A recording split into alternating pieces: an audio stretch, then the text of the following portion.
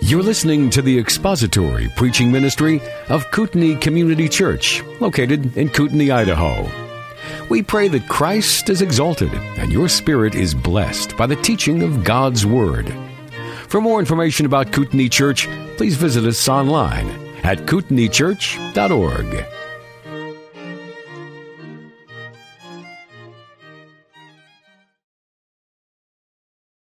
1 Corinthians 15, 20 through 35. But now Christ has been raised from the dead, verse 20, the first fruits of those who are asleep. For since by a man came death, by a man also came the resurrection of the dead. For as in Adam all die, so also in Christ all shall be made alive, but each in his own order. Christ the first fruits, after that those who are Christ is coming. Then comes the end, when he delivers up the kingdom to the God and Father, when he has abolished all rule and authority and power. For he must reign until he has put all his enemies under his feet. The last enemy that will be abolished is death, for he has put all things in subjection under his feet. But when he says all things are put in subjection, it is evident that he is accepted, who put all things in subjection to him. And when all things are subjected to him, then the Son himself also will be subjected to the one who subjected all things to him, that God may be all in all. Otherwise, what will those who are baptized for the dead?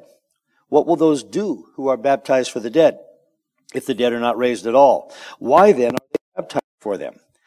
Why are we also in danger every hour? I protest, brethren, by the boasting in you, which I have in Christ Jesus our Lord, I die daily. If from human motives I fought with wild beasts at Ephesus, what does it profit me if the dead are not raised? Let us eat and drink, for tomorrow we die. Do not be deceived. Bad company corrupts good morals. Become sober-minded as you ought, and stop sinning. For some have no knowledge of God, but I speak this to your shame. So as we're gonna kind of backtrack a little. I told you I would tell you where hell is. Anybody know where northeastern Illinois is? There's a town there, and I understand the south side of it is a really bad part of town. I think that's the actual address, longitude and latitude. No, and this is not a perfect little depiction, but it's good enough for our purposes. We talked about the fact that what Paul is doing here is he's explaining to the Corinthians all the reasons why they're wrong that there is no resurrection from the dead. So whenever we're in this section of 1 Corinthians, all the way through the end of all the way through, actually pretty much through the end of the chapter, but specifically for our purposes to verse 34, if we make it that far today, he is pointing out to them that not only is there a resurrection, but that it has consequences in our lives daily. And so as we look at where hell is and where the dead go after they pass, just remember that it's all in the context of explaining to the Corinthians that there really is a resurrection of the body after death. Your bodies will be reunited with your spirit at some point, but you will go to be with the Lord Jesus Christ, and there's a reward waiting. And this idea of dualism that the Greeks had, that the spirit survives but the body does not, was false. Paul was dealing with that especially in this church, this pagan Greek church that had trouble understanding and what's the word I'm looking for? Disavowing their old theology, their old Greek theology. So as we talked, we're going to go back to verse 23, which we finished up with, I think, a week ago, where Paul says, but each in his own order, Christ the firstfruits, after that those who are Christ at his coming. Then comes the end when he delivers up the kingdom to the God and Father, when he has abolished all rule and all authority and power. So we're going to look at those verses again in light of where hell is, what happens after death. And then if there's any questions, we can talk about that. So, and this is just a short little explanation for the purposes of this, of understanding where the body goes at death prior to Christ's resurrection and after. We will take a quick look, I said, at the doctrine of hell. Prior to the resurrection of Christ, the righteous dead went to Sheol/Hades/heaven. Abraham's bosom. How many of you thought Abraham's bosom was a place? Yeah, I did too for a long time. It's actually a designation of a position of honor. It's a colloquialism, if you will, that the Hebrews used, that the Jews used. It's like saying in the lap of luxury. Anybody know a guy named Luxury? Except for in Monopoly when you pay his tax, the luxury tax. Yeah, lives in the Laplands. This is near Newfoundland, yeah. Not near Chicago. It's a colloquialism. Abraham's bosom refers to a place of honor, not a location or a place. Lazarus was given that place of honor in the true story Jesus told of his and the rich man's death. So this would have been in the presence of God. I want you to remember two names as we're wondering about where the Old Testament believers went. Two names just to start with. Elijah and Enoch. Genesis chapter 5:24. Enoch walked with God and he was not, for God took him. 2 Kings 2:11. As they were going along and talking, behold, there appeared a chariot of fire and horses of fire which separated the two of them. And Elijah went up by a whirlwind to where? To heaven. He went to heaven. Psalm 16:11. You will make known to me the path of life. In your presence is fullness of joy. In your right hand there are pleasures forevermore. The psalmist fully expected at death to go into the presence of God. Psalm 23:6. Surely goodness and mercy or loving kindness will follow me all the days of my life, and I will dwell in the house of the Lord forever. Again, the psalmist expected at death to be in the presence of God. So the unrighteous dead went to the lower compartment or Tartarus, where they also resided in a conscious state. They could see, they could hear. They were aware and today are aware of what's going on around them. All the dead, the righteous in heaven and the unrighteous dead in Hades Sheol, wait until the final judgment. After the final judgment, all the dead are reunited with their physical bodies. This is what the Corinthians were resisting. With the unrighteous being finally cast into hell, Hades no longer exists as it is cast into hell as well, and the righteous remain in heaven with God. There is no annihilation. There is no simple spiritual punishment in hell. The punishment is physical, eternal, and horrible. And we are working to make sure as few go there as possible, are we not? By God's grace. There is no escape from hell. There is no second chance. There is no place in Kansas where you can wait and have someone pray you out of it. Purgatory. The terms used in the Old Testament are Sheol, the grave, the pit, and in different ways they refer to death and conscious location in a place different from the living. In the New Testament, the terms are a bit different but have the same basic concept. The grave, Hades, and such. All of the terms that are used connote a sense of confinement with a negative connotation for Tartarus, or hell, the lower hell, and a positive connotation for paradise, or heaven, where Jesus said the thief on the cross would be with him that day.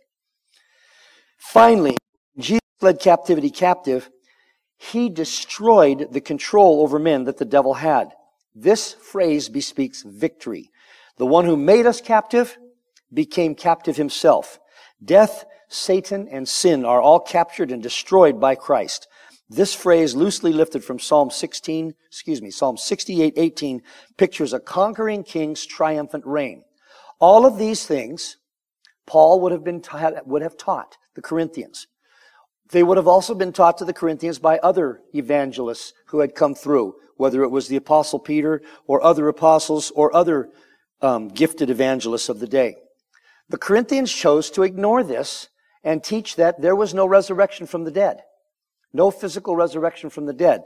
This is why Paul goes into this detail. This is a dangerous, dangerous doctrine. And there are many philosophies today. I hesitate to call them anything but false philosophies. Christian Science teaches it. Others teach it as well.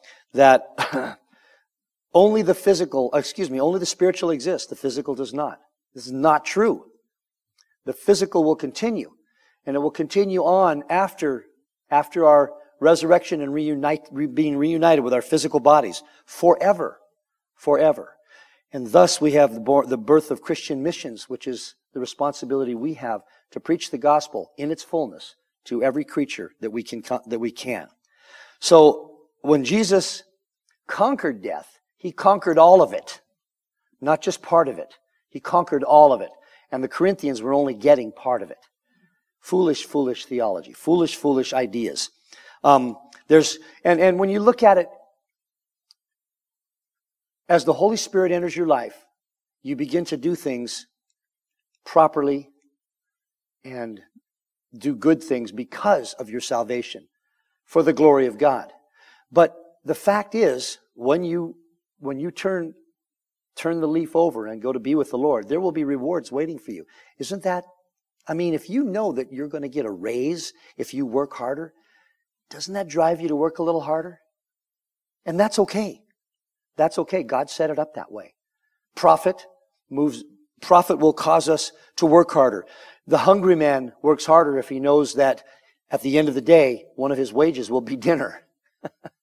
So God has set it up in His glory and in His wisdom so that men will have something that drive them to do what is right, with the Holy Spirit inside causing that. The Holy Spirit driving and energizing and causing men to do what is right. Any questions about where hell is just outside of Chicago? And there's actually a song about it that Jim Croce wrote. Ask me afterwards.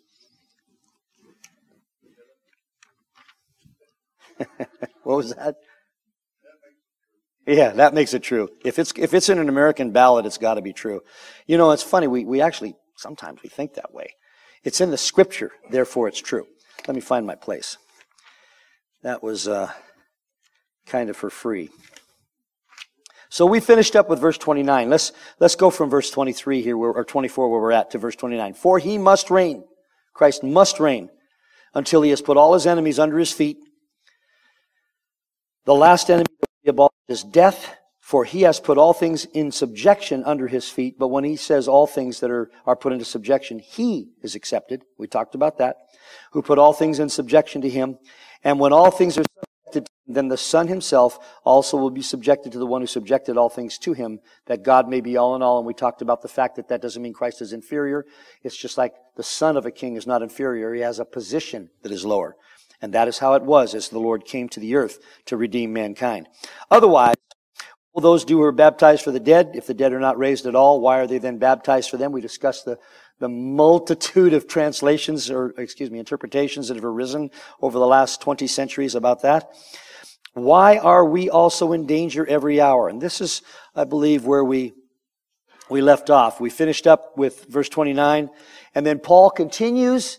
I don't want to call it a tirade, his didactic, his teaching on why there is a resurrection from the dead, and it is terribly important. And he'll continue to give, especially when we get through about verse 35, 34, he'll continue to give reason after reason after reason for the Corinthians, because apparently they needed him. So, verse 30, he says, why are we also in danger every hour? Here in a nutshell is the statement that encapsulates the observation that the apostles would have had no incentive to live the lives they did, endure the trepidations they endured, and suffer a martyr's death for a lie. If there were no resurrection, why would they put themselves in danger? What was in it for them? The infamy attached to this fire made it possible for this actions that would happen. I guess I kind of got off a little bit there, but abolish. Okay, for those of you that are listening online. Oh yeah, I see what's going on. I was back I've got to get myself caught up here. Just a second. We're going to find out why it was really dangerous to be a Christian in the first century. Why are we in danger every hour? Why would they endure a martyr's death? Why, if there were no resurrection, would they put themselves in such danger? In AD 64, Nero apparently burned a portion of Rome. Now, there's all kinds of speculation as to why he did it. He was a really strange guy, really sick man. But they thought the main reason that was supposed that he did caused the fire, was to further his building plans for new streets and buildings to be built in his honor. I got to have buildings that have my name on them, so we're going to burn all these down. Oh, we might kill a few people in the process, but oh well, at least I'll be famous. That's how Nero was. He immediately deflected the blame to the Jews who had a history of burning the property of those who subjugated them. But since the Jews had many people who were friends in Nero's court at the time, this didn't stick. So then Nero deflected the blame to the Christians. At this time, the beginning of the tortures started. Many Christians were tortured and sent to their deaths. It's possible that during this period of torture was the time when Peter was killed. So, the infamy attached to this fire made it impossible for Christianity to ever assume statutory approval as a legal religion. Religio lictus, it was in Latin. There were hundreds of religions that had legal status in Rome at the time, and Christianity did not.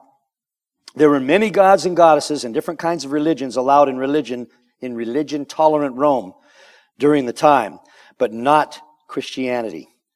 Tacitus, writing in 115 AD, said, Christus, from whom the name Christians had its origin, was executed by one of our procurators, Pontius Pilate.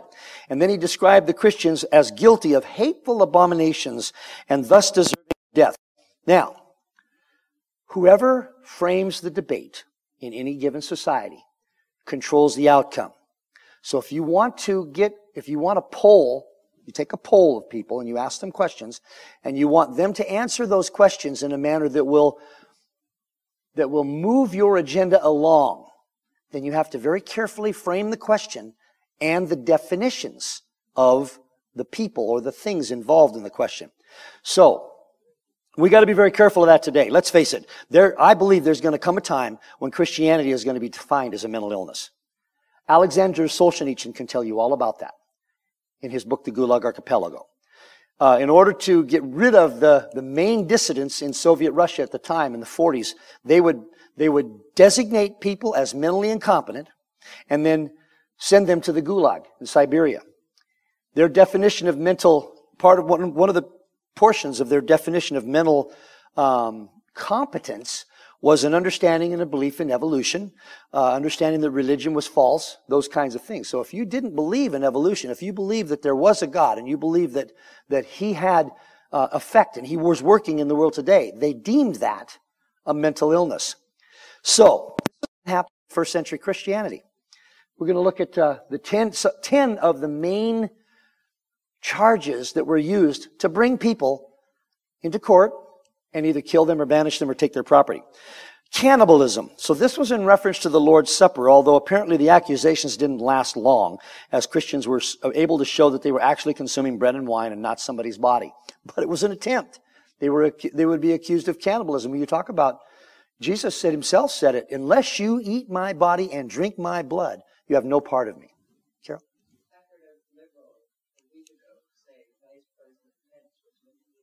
Yes. And that's coming, folks. It's coming. It's on the horizon. It's on the horizon.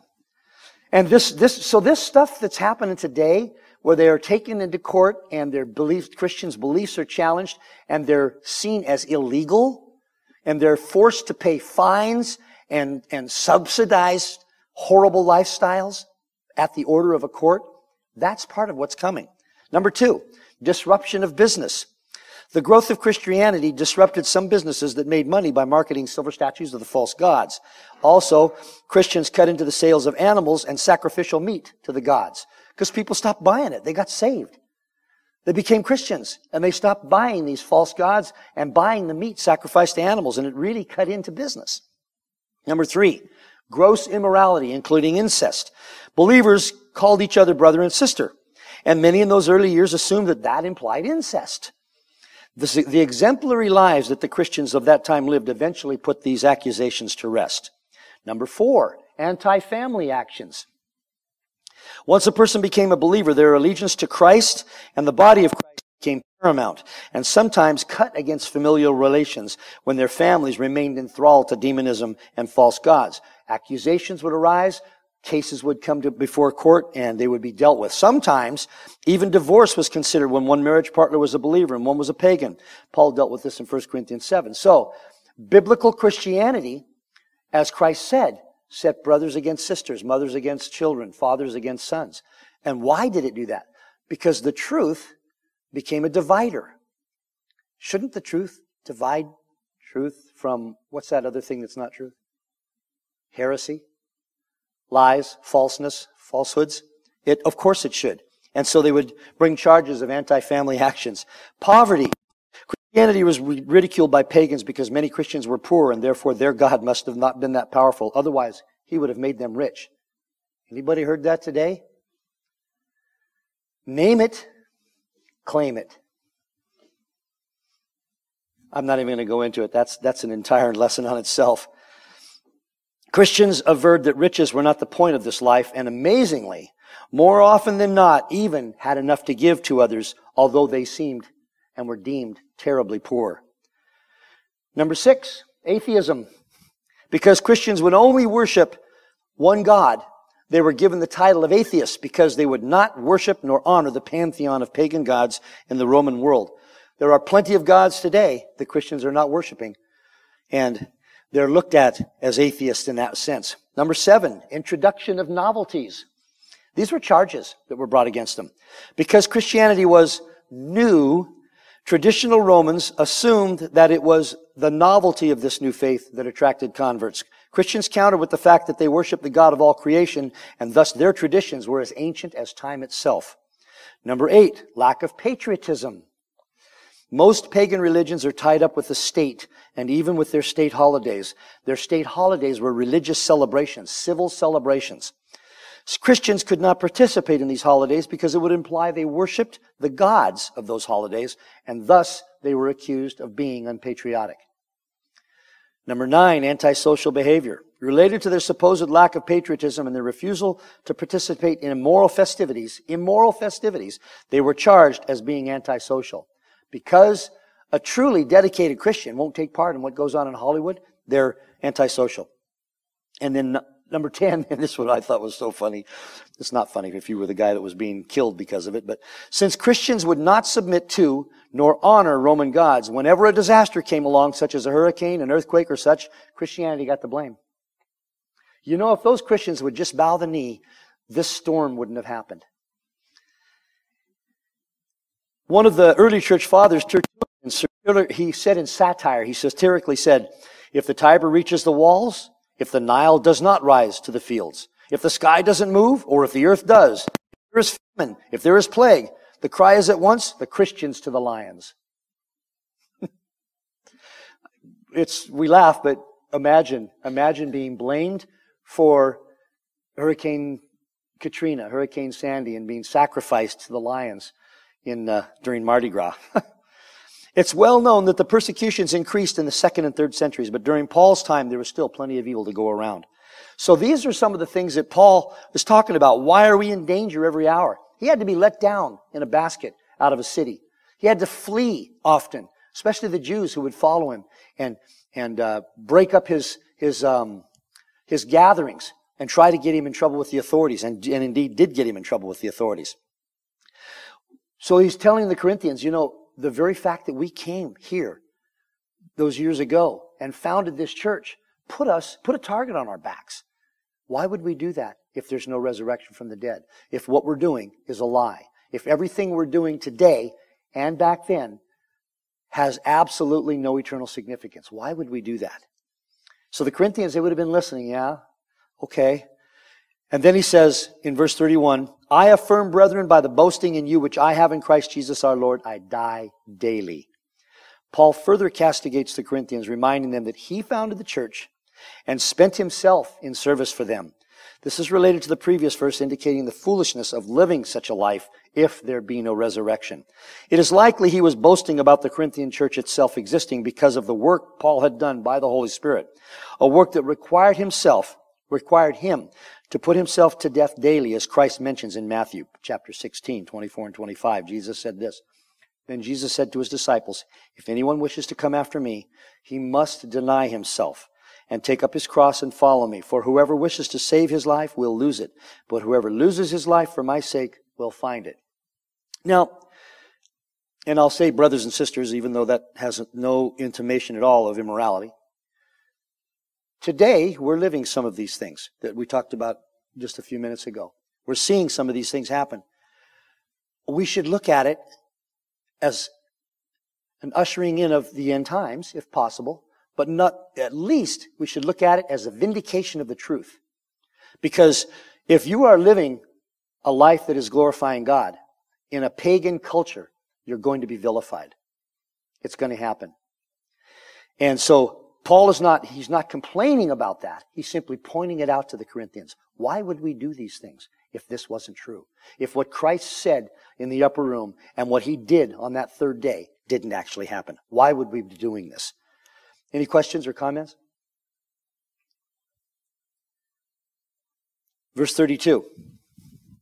If from human motives I fought with wild beasts at Ephesus, what does it profit me? If the dead are not raised, let us eat and drink, for tomorrow we die. That's great advice.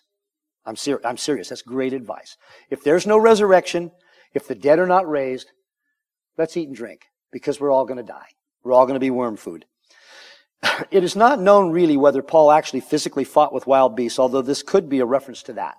Despite the fact that there is an ancient tradition that Paul may have actually fought with wild beasts, it's more likely that this is a metaphor. And Ignatius, in his epistle in the 2nd century, said this: "From Syria even to Rome, I fight with beasts, both by land and sea, both by night and day, being bound to 10 leopards, I mean a band of soldiers, who even when they receive benefits, show themselves all the worse." The band of soldiers that he was arrested with and was forced to spend time with were apparently very evil to him. And he called them a band of leopards. Further, it was a common metaphor used by the ancients to depict passionate disputations and even violent disputations with other people who are vicious by nature. You've done it yourself. That guy's like a dog on a bone. We've all used animal analogies. Had Paul been into the arena with wild beasts, a couple of things to note. It would have also heralded his loss of Roman citizenship, which is when you were deemed worthy of being thrown to the lions, they took your citizenship away, which he later claimed in the book of Acts. So we must continually, as we are reading this, come back to the thesis, which is, why are you saying there is no resurrection? Why are you saying this? Here's another reason. Why are you saying this? Here's another reason. He's building an argument, a good argument. More importantly, this verse is also pointing the Corinthians to the truth of the resurrection. If it were just human motives that drove Paul, what profit would there be in that if he says, if there was no resurrection? What profit would there be? What would he gain from doing these things? And he ends it with a quotation from Isaiah chapter 22, verse 13, where Isaiah was railing against the backslidden Israelites and their hopelessness, their actions, their evil. In Isaiah 22:13, Isaiah says, "Instead, there is gaiety and gladness, killing of cattle and slaughtering of sheep, eating of meat and drinking of wine. Let us eat and drink, for tomorrow we may die." The Israelites were living lives of debauchery, ignoring God, following their own way, and doing what is right in their own eyes. And Isaiah was speaking against it. They would say to themselves, "Let us eat and drink, for tomorrow we die, for tomorrow we may die."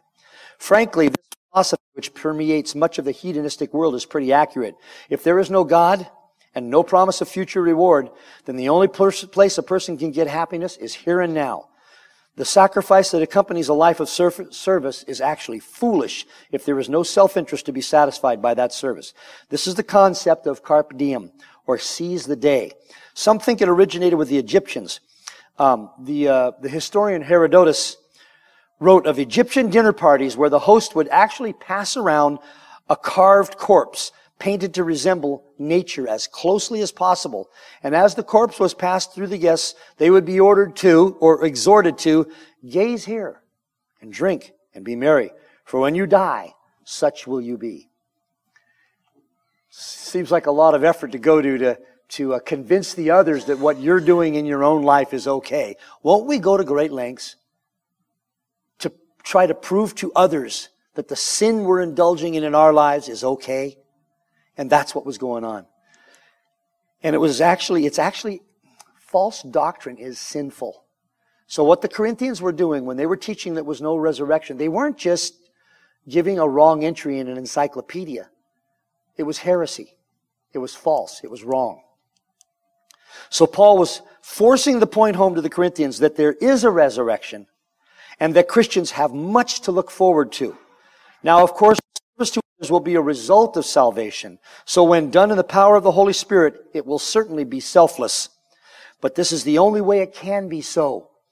Denying the resurrection had the effect of destroying the incentive to serve others.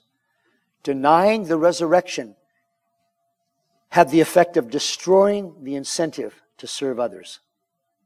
Because of what Christ has done for us, and because of the Holy Spirit in our lives, we are moved to serve others, to care for others.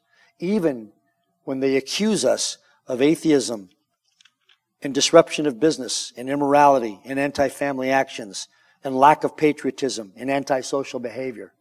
It is the resurrection of Christ. It is the indwelling Holy Spirit that moves Christians to be the change agents. And that sounds so political. I don't want it to sound so political. To be the movers in earth, pointing people to the living Christ. The living Christ. He's still not in the tomb. He rose from the dead, and so shall we. Any questions? Verse 33, do not be deceived. Bad company corrupts good morals. Interestingly, this verse follows perfectly. If there is no hope of reward in the afterlife, men will live sensually in order to satisfy themselves and a false ideal, and to convince others that what they are doing is okay. If the Corinthians were going to keep company with people who taught and lived wrong things, their lives would be corrupted as well. It's the old principle that a little bit of leaven leavens the whole lump. The Greek word translated morals is ethos, from which we get the word ethics. False teaching about the resurrection resulted in spreading bad ethics. False teaching about the resurrection of Christ had the effect of corrupting the morals of those who listened to it, who believed it. The gospel changes your life. And what is the foundation of the gospel? The resurrection of the Lord Jesus Christ. The gospel makes you decide, causes you to turn. The Holy Spirit in your life causes you to turn from one direction and go another. Without that, we're just animated soldiers in the wrong direction with everybody else, doing our own thing for our own good. So don't be deceived. Bad company corrupts good morals.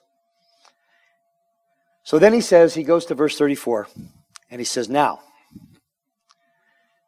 become sober-minded. This is where, at least as I've been reading this and studying this is almost like a turning point in his argument. Become sober-minded as you ought, and stop sinning. The false doctrine, the false thoughts, the false ideas, they weren't just mistakes, they were sins. Stop sinning, for some have no knowledge of God. I speak this to your shame.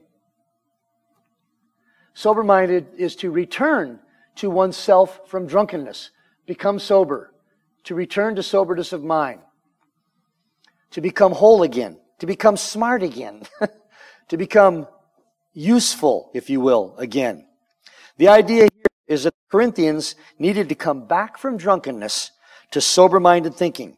Stop being foolish and recognize that some among them had no knowledge of God at all. They needed to be ashamed that because when they should have been teachers spreading the blessed gospel among their neighbors, they were spreading false information, spreading false theology.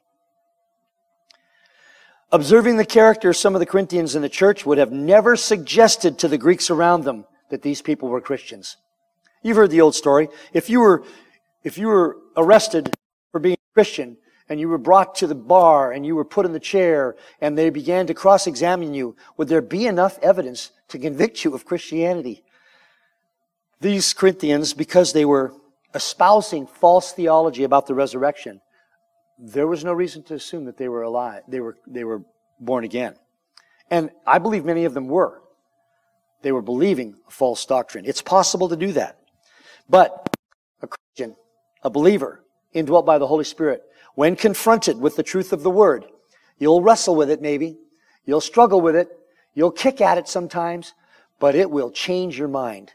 It will change your heart if you're born again, because the Holy Spirit has a vested interest in making you like the Son of God.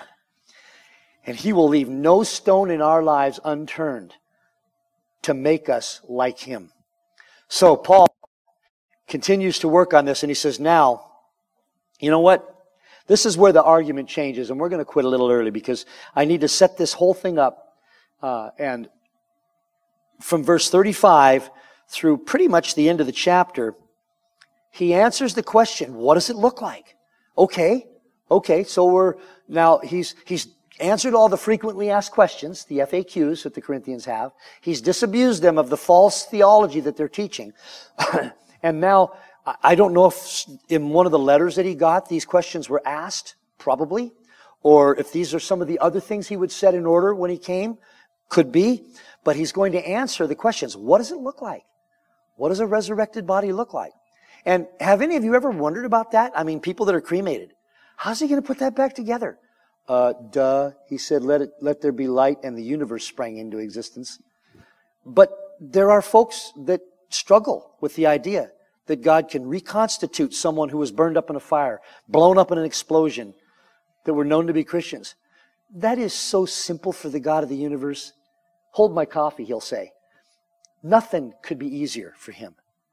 And Paul will deal with that. He'll deal with the Corinthians, their possible objections to what a resurrected body will look like, how it will come to be. And so this is a marvelous section. This is the best book in the Bible. So any questions before we move on? Or before we close? Let's pray. Lord, thank you for the resurrection.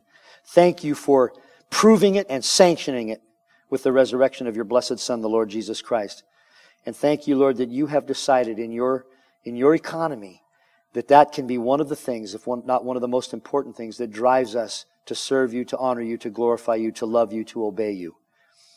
We pray, Lord, that our lives might be different than they were before, so that indeed, if we were brought into a court of law, there would be evidence to convict us of Christianity. And we will know that it will be you who have done that. You started it. You who have begun a good thing in us will complete it in the Lord Jesus Christ. And we thank you for that in Jesus' name. Amen. Thank you for listening to the latest podcast from Kootenai Church.